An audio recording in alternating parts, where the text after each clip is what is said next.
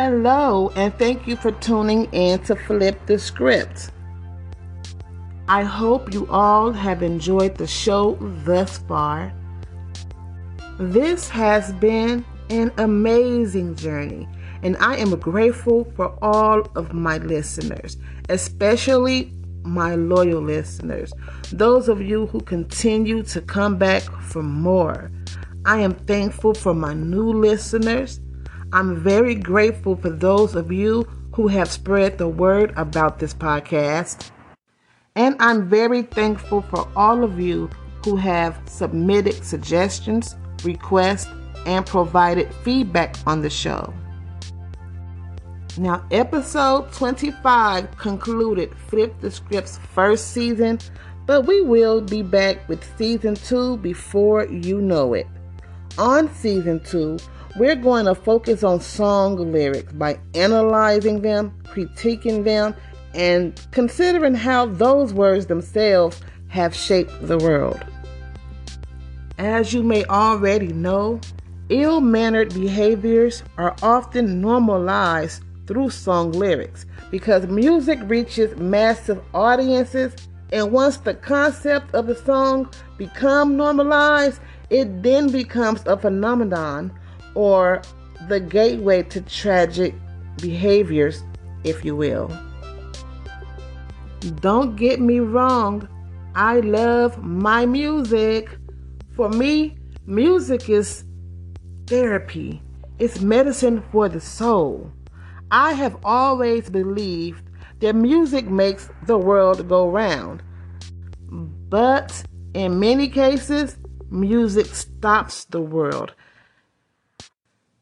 And what I mean by that is when we put toxic words together with instrumentals, we get the perfect formula for mass control, self-destruction, and misguidance. And before you know it, we have societies full of people who are acting out the behavior implemented in these toxic song lyrics. And this is why we need to take charge of our own minds and flip the script on those lyrics that teach, encourage, and facilitate bad behavior. And with that said, I would love it if you join me as I dive into the meanings, the messages, and the madness behind the song lyrics that I find to be a menace to society.